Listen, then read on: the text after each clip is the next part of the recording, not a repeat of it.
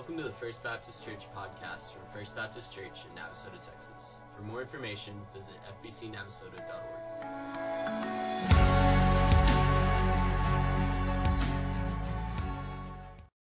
Guys, this past week, there were two holidays that went on, okay? Name a holiday that went on this past week. Yeah, it's Halloween. Halloween. That's a place where grown-ups dress in weird costumes and then go, yeah, you little kids can do that too. It originally, if you remember Halloween back in the day when I was a little kid, our moms and dads didn't walk with us around the neighborhood. They turned us loose, okay? Any of y'all have that experience where instead of them walking with you, they just said, y'all go. My dad was a dentist, and so when I got back, Dr. Butler, you'll appreciate this, when I got back with my sack of candy, and we figured out earlier on, my mom would give us a paper bag, a lunch bag, okay?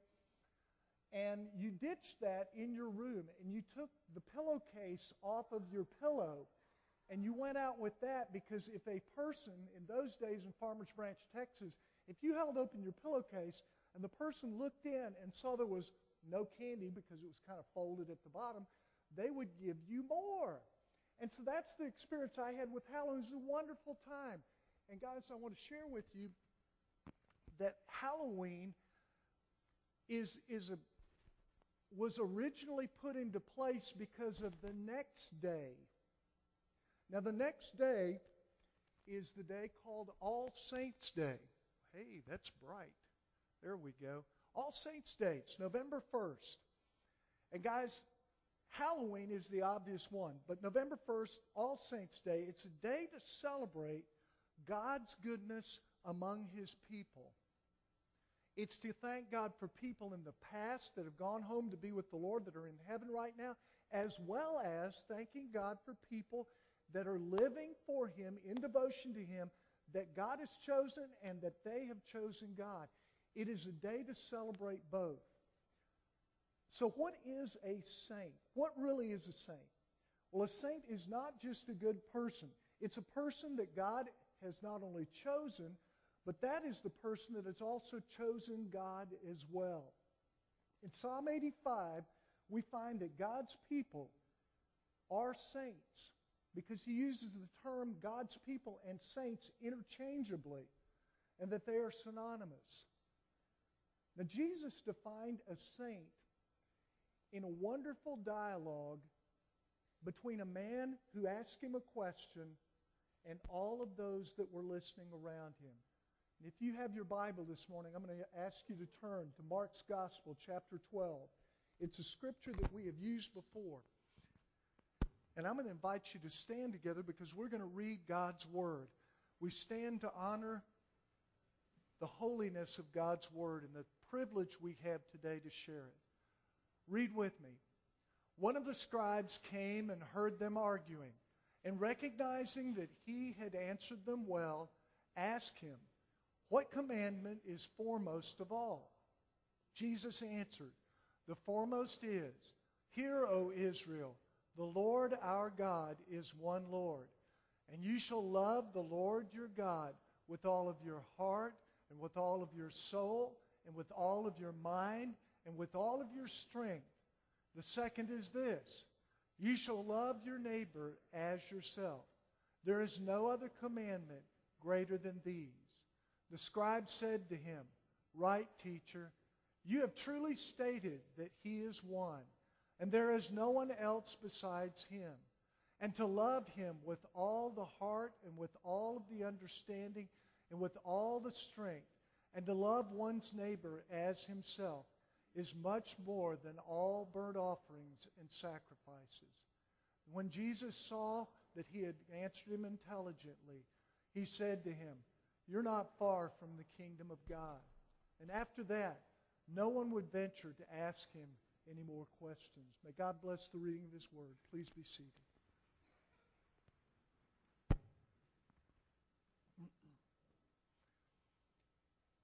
This one interchange with this one man is an interesting study in what God says you and I are to be.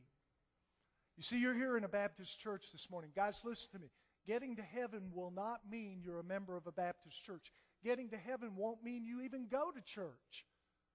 Getting to heaven means that you belong to Jesus, that He died on the cross for your sins, and that there's not anything added on but what God has already done. When Jesus hung on the cross for your sin and mine, you don't have to add something else to that in order to get to heaven. That work is completed. It's finished. Jesus even said those very words as He was dying on the cross. Guys, the reason I share this with you is so often, and while I was away, while I was contemplating the very things that I really wanted to see happen in the fourth quarter of my life, this one came home again and again and again. Not that Clyde's going to be a saint, but if God's Word is true, and I believe it is, and He says that a saint is an unabashed follower of Jesus Christ, then for the next few years of my life, I want to be that. I don't want to go ahead and go through motions and keep trying to do the best I can and finding things that may make me feel better about being a Christian, but don't honor God at all. Quite frankly, if the Bible is true, and I believe it is, and it talks about a saint being a devoted follower of Jesus Christ, it's not the pastor that ought to be seeking that. That's something you and I both ought to be hunting down with every breath we have. A saint, the Bible says, is devoted to God by God. Now, when you read that, you might think that what I'm saying is, well, by God, I ought to be devoted. That's not the way that should be read nor spoken. A saint is someone that is devoted to God. And by God, that part is that God did the choosing of you to become a part of His family and become a saint before you even knew you were you. The Bible says that He formed you in your mother's womb, and when He did, He already had a plan set aside for your life and for what you were going to do. And He already had planned an intersection with the cross, a time where you had a divine appointment that you were going to go ahead and learn about Jesus and then be able to make a willful, volitional choice of saying, I choose Jesus or I choose to reject Him. What we find in this scripture in Mark's gospel is an interesting account of a scribe. Now, a scribe was someone that was an important person in the Jewish theology and in their hierarchy. He would have been a staff member at a church. He was important. And he's just finished listening, and if you read Mark's Gospel, chapter 12, what you'll find is there's this constant dialogue, and the Bible even calls it an argument. It's about some of the teachers and some of the Sadducees that try to trap Jesus, and what they do is they start asking Him questions, trying to trip Him up. Now, if you've ever been in a situation like that, where someone, look, all attorneys that are here, okay, I like you all. God likes you, okay? I don't believe what Shakespeare said. You're not the first to be on the chopping block or anything like that. But if you've ever had to be in court, or if you've ever watched Perry Mason, look it up, kids. It's on YouTube, okay? And you see him, and he begins to go ahead and interrogate or cross-examine somebody, and you can almost feel the tension because this is leading up to something. And it's almost a case where the attorney is trying to go ahead, not trap, but trying to go ahead and get that person on the stand to admit or say something that is beneficial to the case. That's what Jesus was facing in Mark chapter 12. He's being asked questions not because they want the answer, but because they want to go ahead and find something that they can nail Jesus on. And then you got one guy. And instead of asking a loaded question, he asks this: Teacher, what is the most important commandment? Now, guys, listen. How many commandments do we have in Exodus chapter 20? How many are there? There are 10. 10 commandments. The first Sunday in December, I'm going to pick somebody randomly here, and you can earn $20. I do this once a year. Recite the 10 commandments or recite the 12 disciples. You don't know which one I'm going to call, but I'm going to figure out one person, and you're going to be the one that ends up getting a chance to get the $20. Okay, it's only $20. It's just kind of a fun thing to do. But you ought to know the 10 commandments. Do you realize that Jesus didn't give him one of the 10 commandments? What he gave him was Deuteronomy, a quote out of Deuteronomy called the Shema Israel. It is repeated in the 10 commandments, but it basically says, Hear, O God, the Lord God is one. It was the very thing that when a Jewish man walked into the temple or the synagogue, that was the first thing out of his mouth when he walked in. Hear, O God, the Lord God is one. And I should love the Lord God with everything I've got. And that would have been just fine with all of the people that were listening, all the teachers, all the Sadducees, all the scribes, and all the onlookers. But then he adds that little codicil. Did you like that? I used a legal term there, Linda. Codicil. And that is that little add-on. And it says, now by the way, as you love the Lord your God, you love people the same way. Now you would have thought this guy would have finally said, you know what? I don't think I can live up to that. I'm not about that. But instead what ends up happening is he ends up saying to Jesus, I've got you on that. I understand what you want. You see, Jesus defines devotion by the greatest commandment, where he ends up saying loving the Lord your God is so important. But then when he adds on that second part, he makes it difficult for you and me because we live in a sinful, fallen world full of people like you and me that are difficult to love. You ever heard somebody say these words? I love you, but I don't like you. You ever heard that? Let me share with you, that's a real struggle. Because God calls you and me to love every single person you have ever laid eyes on. Republicans, that means you love Chuck Schumer. Democrats, you love Brett Kavanaugh. If you're a Christ follower, there's no escaping that. And that's what motivates this guy to step away from the politics that were going on in this argument and simply come to Jesus and ask him this question. What is it that is most important that I need to focus on? And when Jesus shared these words with him, that man got it. He got it. You see, not only did Jesus define devotion, but he ended up also then affirming the scribe's life and the question as different from all of the others that day. Jesus even says to him, you're headed in the right direction. You're not there yet, but you're getting there. Guys, let me share with you. Jesus is not through with you this morning. You may feel that you are through with everything that is going on with God, but God is not through with you. He instead is pursuing you with headlong abandon because he loves you and he wants to go ahead and make you and mold you to be like him. Not like a Baptist, not like something that you see on a stage somewhere that is somehow holy. He wants you to be a saint, and that means devoted to him because he is devoted to you. And to live your life in an uncompromised way.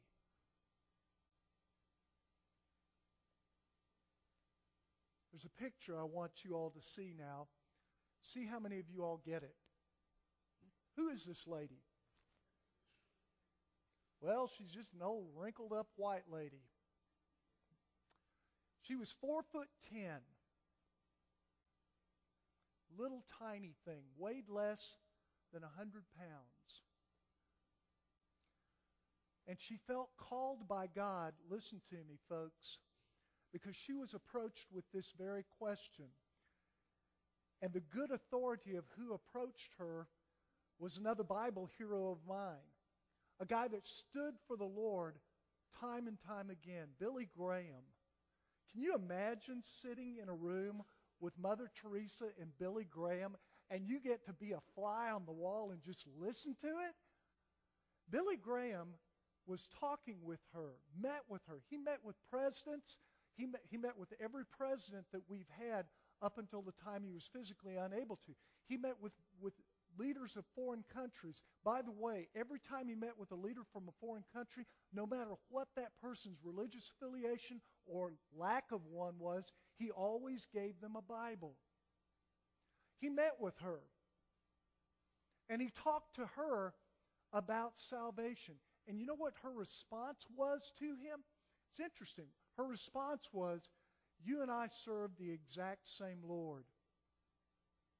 Wait, a Catholic and a Baptist agreeing on that?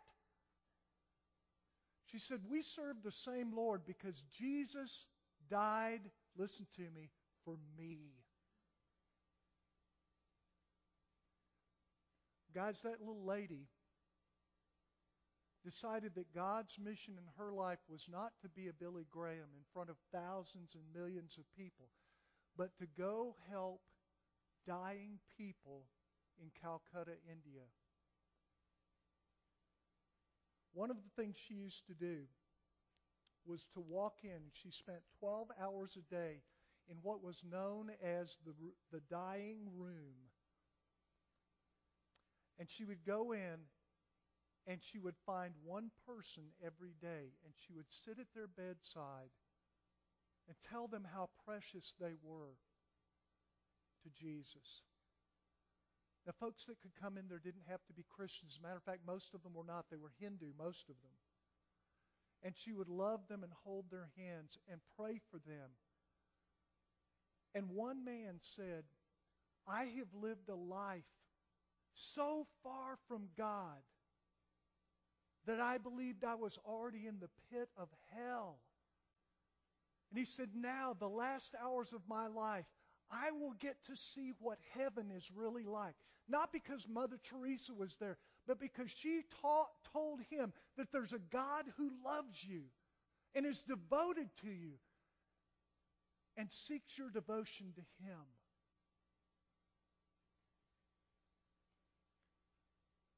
Let me ask you a question.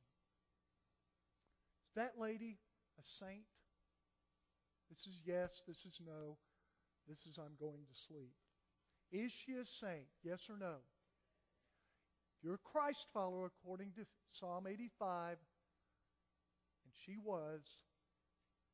she's in heaven. Please hear what I say, regardless of whether a church says so. God said it.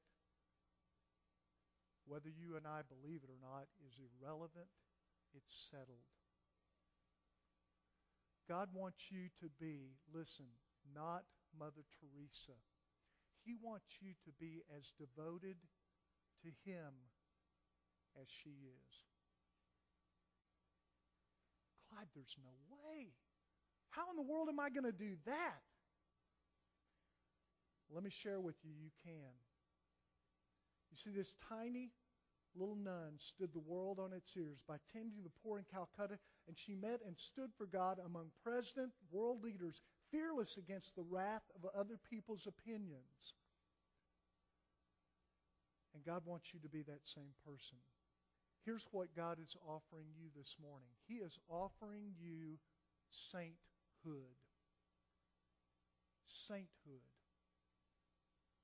Not affirmed by a church or a pastor. not affirmed by a group of cardinals. He's offering you the chance to be forgiven of your sins in Jesus Christ.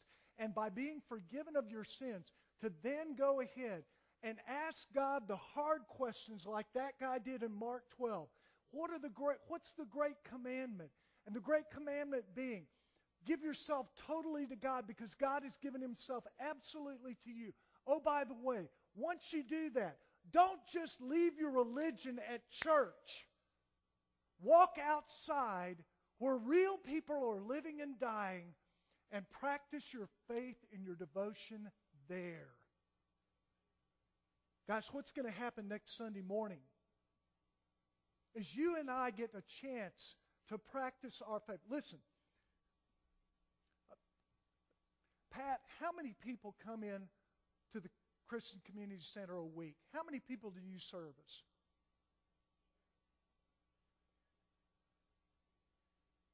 All right. Let's say you have a huge week. Holiday season's coming up. Families are going to need food. Let's say that there are 100 people that come by this week. And next week when we pack those little packages of rice and beans, they're going to see those, and here's what's going to go through most of their minds. Wow, rice and beans. And if you're Roger and Gara Douglas, you're going to go, I need some hot sauce. But the rest of us, we're good with that. You get the rice and beans. They're not going to be sitting there going, I wonder who it was that packed the rice and beans for them. I wonder who it was that got the rice and beans. They're like that dying man in the dying room in Calcutta. You give them a chance not to feel good about yourself because you did something nice and you packed rice and beans at the Baptist Church on Sunday, November 11th. You get the chance to practice your devotion to God and to bless man. It isn't social ministry. It is the heart of what Jesus says is most important. Guys, 2 weeks from today, we're going to talk about hell, of all things. We're going to talk about hell and how this is a place that you don't want anyone to go to. Practicing your devotion by filling the bag with rice and beans is great. But if I saw my neighbor's house on fire, as I was driving home this morning to my house, and I see it over there, and I see it's on fire, I've got one of two choices. I would hope you would pick up your phone and call 911 instead of going, oh, no, somebody else probably called 911. I hope you would do that.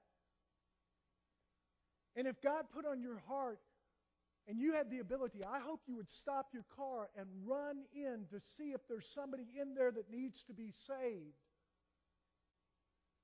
But guys, I'm going to share with you, we too often go ahead and couch our devotion to God with the idea that if I simply show up at church on Sunday morning, I'm devoted. I'm doing what the majority of people in Navasota don't do. Guys, that's the same as driving into your garage and going, it's okay, somebody else will handle that emergency next door. May we be people that are devoted to God and devoted to the ones that He loves most of all. You see, you're offered sainthood by God, not to go ahead and become a good person, but instead to become a Christ follower Himself. Not because you're in a Baptist church or that you're good enough. It only requires instead your consent, because God will not barge in. And you have to agree to be His totally and completely, without relying on any other man's work or any other man's word. You either believe that what God has said about Jesus is true here in the Bible, or it is all a lie to you. And in fact, as God wants your consent this morning, He will also tell you the fine print of the cross, that it will cost you everything that you have, not in your pocketbook or your purse, but instead everything that you hold and say is important about you. Share this with you as a close. When I got to Englewood, Florida, and I unpacked everything, and I got into the house, turned the water on, turned the air conditioner on, got ready to settle in for 3.5 weeks of wonderful bliss. I'm an introvert. I really enjoy being alone. Okay, doesn't mean I don't like people. It means I really enjoy recharging the battery alone. Are there any other introverts in this? Oh, God bless you. God bless you. Aren't extroverts weird? I married one. I got there, and as I was putting everything into place, I turned the television on, and the Weather Channel was on, and they had the little tune that they only play during hurricanes. And I'm like, it's October. We don't have hurricanes here. Oh, yeah, we do. And so for the next 2 days, this relaxing time, I'm trying to think, yeah, that fool thing may hang a right. And here's old Clyde. And Stacy calls. She said, you realize there's a hurricane out in the Gulf of Mexico? Yes, ma'am, I do. What are you going to do? If God takes me here, I'm good. Well, the hurricane hit Panama City Beach and Mexico Beach. It avoided Navasota, Texas, and Englewood, Florida. Please hear me. That means that God is not finished with us and the work we are to do for Him and to others. And we've got some work ahead of us. And the first step of that work is letting Him have you this morning. Will you do that? Let's pray.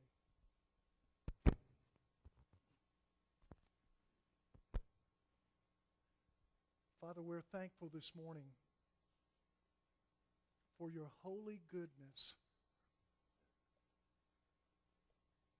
In the next few minutes, God, I believe there are going to be people here that want to say, I want Jesus to be my Lord. I don't want to rely on anything else but Him. And God, if that's their heart and this is that time, then God, give them peace about saying that publicly today. During this song, God, if you're calling folks to you, whether it is a first-time relationship, Father, maybe even to say, I want to join this church, then God, as we sing this song, give them confidence that this is the time to come and to make that public. You attend our every need, convict every sin, and encourage every believer. I pray that will honor you right now as we come into this time. And we pray this in Jesus' name. And all of God's people said, amen. Stand together, church.